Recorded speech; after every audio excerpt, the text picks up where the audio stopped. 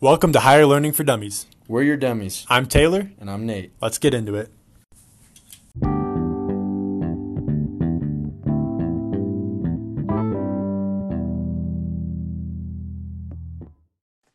Okay. Hey, guys. Right now, we are live from what we have now dubbed the Dummy Cave. Yep. Nickname credits to Taylor. Yeah. I moved in, so I'm here living with Nate now. We are in our bedroom. Yeah. Yeah. Kind of cool. Yeah. I think it's going to be a good season. I've already talked to him in my sleep already. Yep. I'll probably talk back at some point. Yeah. Yeah. No, it's good. But Good. School starts in 2 days on Monday. Tomorrow we have class. Not that I don't love school.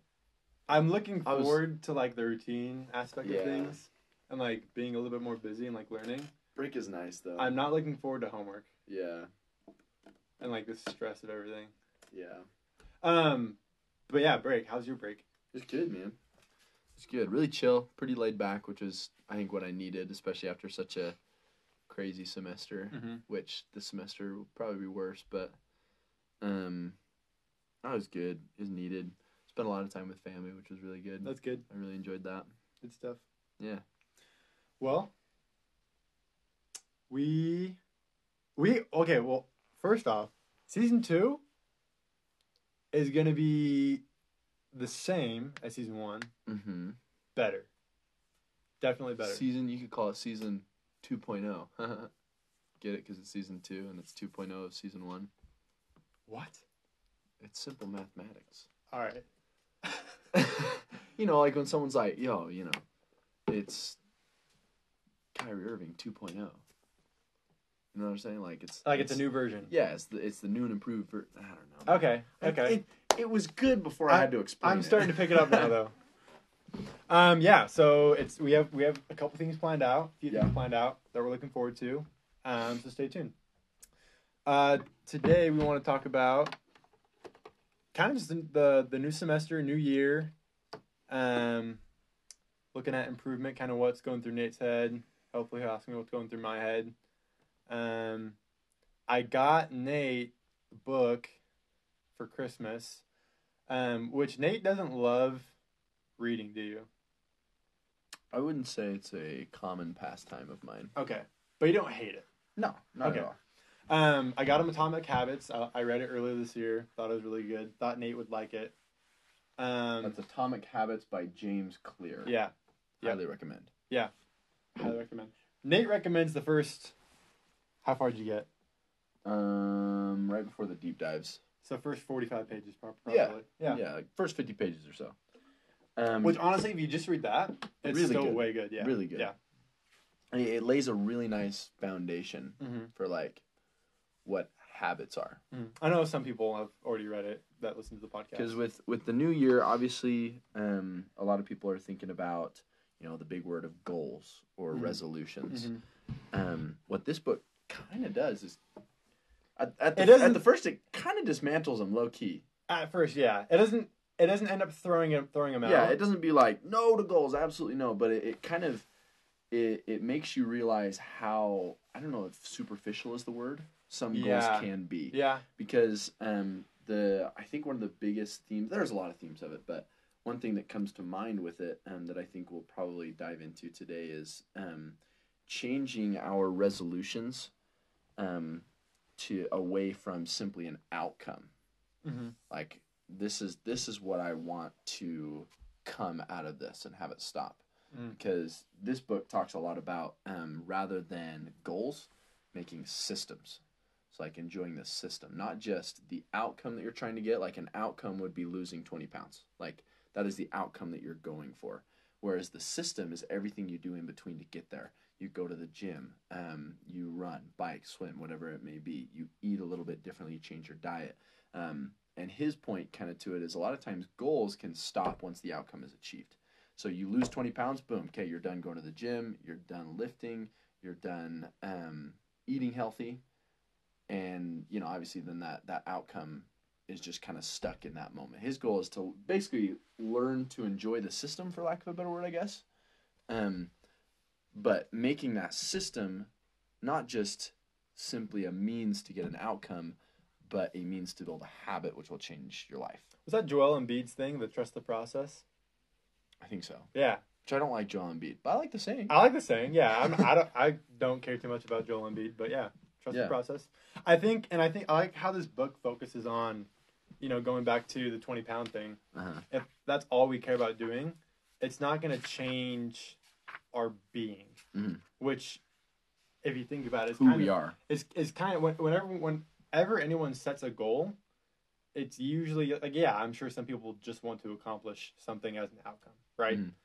But I think, at least as part of that, if not most of it, that motivation to do that thing, there's a deeper desire, or like more of a root desire to change our being or who we are at the same time, and be better, be someone who's better by having that outcome, which outcomes do point us in the right direction and are like kind of like checkpoints, right? They show us that we're headed in the right direction. Goals are good and checkpoints are good, and doing is part of the picture. But I think, going back to what you said, superficial, I think sometimes we only focus on that. There's a lot of missed potential in, at the same time, changing who we are as a person. Right. To who we want to become. Yeah, absolutely. There's obviously, and we don't really want to make this all about just the book, I think. But there's just a lot of key things that came from the book that we reread, that are really propelling us with this topic. Another one that is right at the beginning of the book, but I was reminded about, which a lot of you might remember from October 2021 General Conference. Elder Michael A. Dunn, 1% Better. He tells the story. Did you listen to that after this? Yeah. He tells the story of the British cycling team who set a goal to get 1% better every day. They hadn't won jack squat in cycling in the Olympics, Tour de France, whatever professional cycling competitions, and they worked on 1% increases. They called it, what was it, the aggregation of marginal gains, I think is what it was called. But it talks about 1% better, 1% better. They weren't simply going for an outcome. And this is one thing that specifically the book pointed out that I loved, was he said that he has no doubt every British cycler wanted to win the Tour de France. Every British cycler wanted to win the gold medal. So it's not that was their goal, right? But they weren't achieving it because they didn't have the right system. And it's really easy to just look at the goal and say, I really, really want to do that. And it's really easy to work hard towards those things. If I need to train legs, I need to bike more, this and that, right? You can work hard at those things. But, and what the book talks about, and what you're talking about, is working smarter towards things and maximizing potential there. Yeah, and to a point, working smarter and harder. Yeah. You hear that phrase, like, work smarter, not harder. Very true in a lot of circumstances. Those two go hand in hand. But the thing is, I think when you work smarter, it almost allows you to work harder. Like, when using just a simple, like a bike gear, for example. If you're only in first the whole time, you're going to work really hard and tire yourself out, but you're not going very far. Whereas when you're in a higher gear, you have more tension there. You're working smarter because you change the gear, and then you're also working harder. You push yourself harder, but you're able to go a lot further. Right. And then just kind of jumping back to something that you'd mentioned initially was kind of how habits and these things becoming a part of us rather than just being an outcome. One thing that I read, and I'll read this from the book, it talks about how your habits can compound for you or against you. So good habits will compound and grow exponentially for you and in your favor. And then negative habits obviously do the opposite. This is what he said about negative thoughts. And I think this is one we can all relate to. That's why I chose this one. But it says, the more you think of yourself as worthless, stupid, or ugly, the more you condition yourself to interpret life that way. And that one really hit me, simply because it doesn't say the more you think of yourself as worthless, stupid, or ugly, the more you'll think you're worthless and stupid and ugly. It wasn't so much that.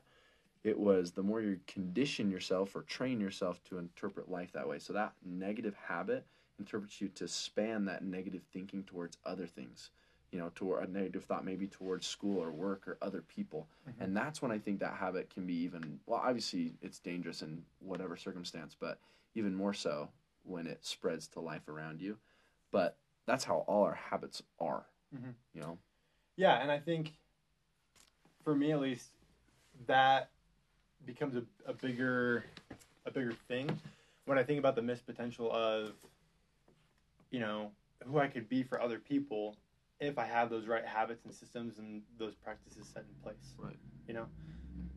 I think each of us have a desire to, be better, but it's not just for I'm sure part of it is self gratification, but every one of us have a sense of providing and giving to other people, and sharing what we have. And I think that's a huge part of it. Is if you look at that, you can notice the missed potential in helping people if you aren't putting those practices into place. Right. Which is something that you and I have fallen into plenty of times. Oh yeah. And I think everyone is going to and is going to continue to keep doing. Right. But it's all about keeping those things in check and keeping, like the example of keeping all the plates spinning at once, where you can't, if you have plates spinning on poles, it's hard to keep all of them going at once. You have to find the one that's spinning the least quick and wobbling. You have to get that one back on track, and then you have to quickly go to the next one that's like falling and spin that one so it's going faster and balancing correctly. And it comes to a point where you can't keep all of them up if you add too many. Yeah. But if you can get yourself, in a rhythm. In a rhythm, yeah. You can you can keep things going a little bit. So I mean, again, one thing you said you're excited about for the semester is getting into routine. Yeah. A routine helps you to build habits, I think. Mm-hmm. And also, I mean, to a point, habits help you build a routine. But when you're in a routine, you can much better plan for a habit. Because a lot of time, a habit that you want, I think generally, majority of the time, I should say, most habits are something that we do that typically takes some sort of time. Mm-hmm. A lot of members of the church, it's taking time for scripture study, exercise, cooking a meal, whatever your goal may be. A lot of times generally it takes an amount of time. And when you're in that routine, that can typically allow you to plan in a habit. And then eventually you don't need that structured routine because it is a habit. Right. And what the book goes on to talk about is, there's going to be that point at first when you're changing your routine and changing how you do things and changing who you are, where it's going to be challenging and it's going to push you, right? Yeah. But if you can get some things going second nature, like let's say, this year what I did is I set some goals last year. I was able to reach a few of them, which is super great. After reading this book earlier this past year, I kind of planned on, instead of setting as many goals, just paying attention to who I was this next year. And so I really wanted to, pay attention to those habits and who I am. But if let's say... Because he says your habits define who you are, more or less. Yeah. I'll find it. You keep talking. Let me find what he said. What you do is evidence of where your heart is and who you are. Yeah. But what he also says is, let's say you have a goal of losing weight and eating healthier, right? And so those habits you have to put into place is you have to plan grocery shopping, you have to go grocery shopping, you have to cook more, you have to make time for the gym, you have to plan out your workouts, right? Which is a lot at first. If you focus on a couple of those, maybe one or two of them the first month or so out of the year, and you get those down, they start to become second nature. I think they say 21 days or something is how long it takes for a habit to stick and start to become part of your identity. So if you can put in the upfront effort to do those things and get those rhythms going, then that becomes second nature. You're not putting as much effort towards those things. You can put your effort and your energy as far as what you're thinking in other places. Yeah. And the more things you get second nature, the better. Right. You can start. It brings more freedom. So the book talks about how, if you have a lot of habits and a very structured day, you have less freedom. But in reality, you have more freedom to think about other things. And if you're checking all your boxes efficiently, you and I, we skip the gym every week. Yes. At some point throughout the week, but it's a habit at this point, so that when we do miss it, It's not like, oh, all of our progress goes down the trash and we never go to the gym again. Bouncing back is easy. Yeah, exactly. If a friend needs help, or a friend wanted to spend time this past week before I moved back up to Logan or something. Right? Yeah, I need to study. I can miss a day or two and still bounce back as long as I bounce back. But bouncing back is easier because it's a habit. Right. So it does allow more freedom because it's part of who you are now. Mm-hmm.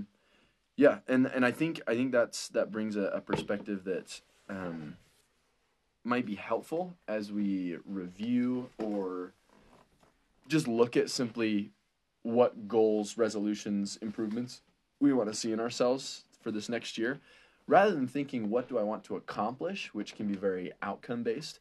You can think of who do I want to be by the end of the year. How do I want to be? And obviously we're not going to be perfect, but there are those marginal gains like we talked about at the beginning that we can make. And both of those should be part of the conversation. Yeah, I think New Year's has the reputation of just goals, right? And this is a great time for a lot of students where it's new year, new semester. There's going to be a whole new routine. I have a schedule I have not had before. I'm sure you there's a lot of differences with this year than last year, this semester compared to last semester. A couple things. Well, what are some things that you are planning on doing this semester different, as far as habits or goals? I would love to sleep more. Sleep more. That's something that I'm still, because I'm still trying to formulate, and that because I'm trying to formulate them into like more of a set goal, and not to say like necessarily a SMART goal, because those can be pretty hard to set, low key. Yeah. But it's a lot to keep track of. Yeah, just let me pull out my notes here that I put down. But a big thing I want to do is space out my studying more, and by saying that, just like not cramming, I guess I should say.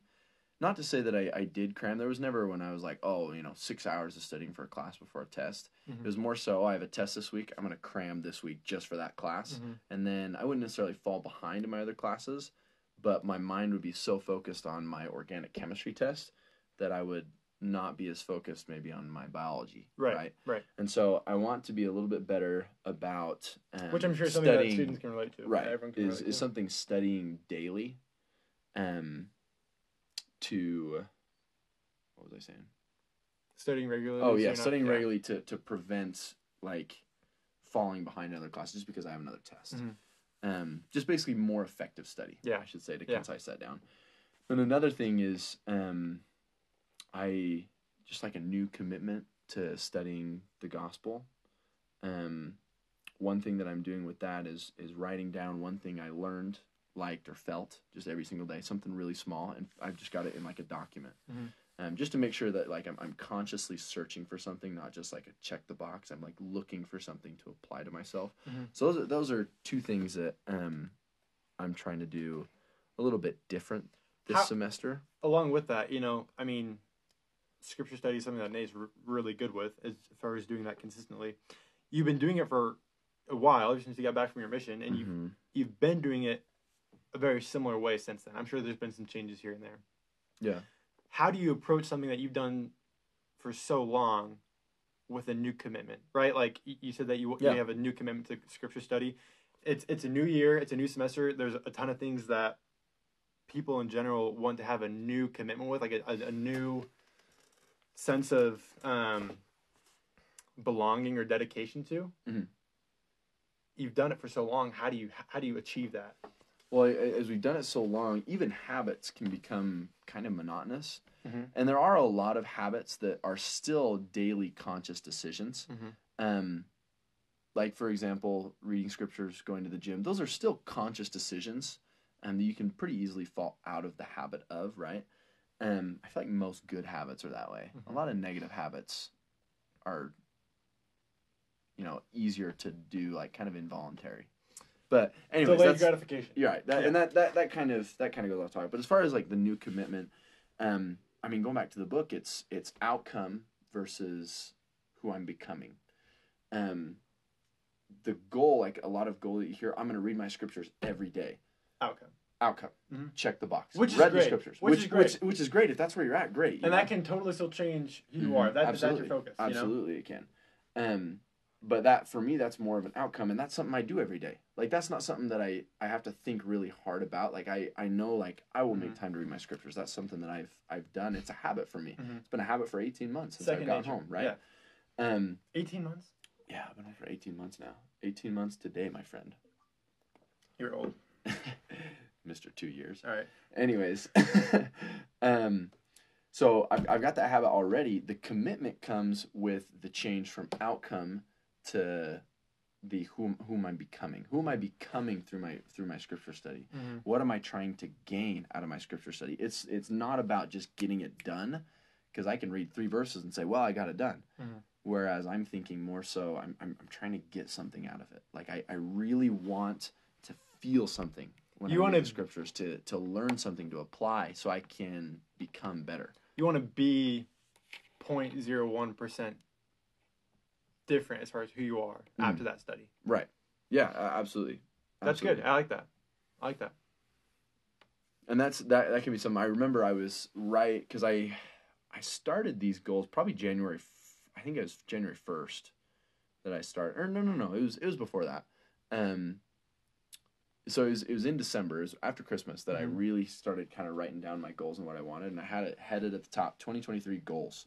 And then I read Atomic Habits, and he obviously changes it from goals to working on the system of getting there. So I changed it to 2023 systems. And that's been helpful, because I've really been, it's really changed from an outcome, like, no explicit music was one of mine. Or I shouldn't say that, but like I wanted less like TV MA shows. Right. A little bit less maybe explicit music that I've listened to, which I don't listen to a lot. But I changed that, and I realized, I was like, man, what I really want is to fill my life with uplifting and positive media. It's not about saying no to maybe this documentary or this TV show or this music, but more so about what I want to feel. Because I can very easily just not do that stuff. But I'm trying more so. And it's just, I guess it's more just perspective shift. Yeah. Is what I'm trying to say. That makes sense. I like how kind of everything we've talked about too. If you look at it from a gospel sense, Christ doesn't really, I mean, he does care what we do, right? Right. There's commandments for a reason, and those are kind of all do-focused things. As for, I mean, at least it's how they're discussed, right? But there's also, he has those things in place, those commandments in his gospel, so that we can change our being. If all we do is do those things, and nothing changes within us as far as our identity and who we are naturally, then his goals aren't being accomplished, right? His whole purpose for giving those commandments are just nothing's reached or accomplished.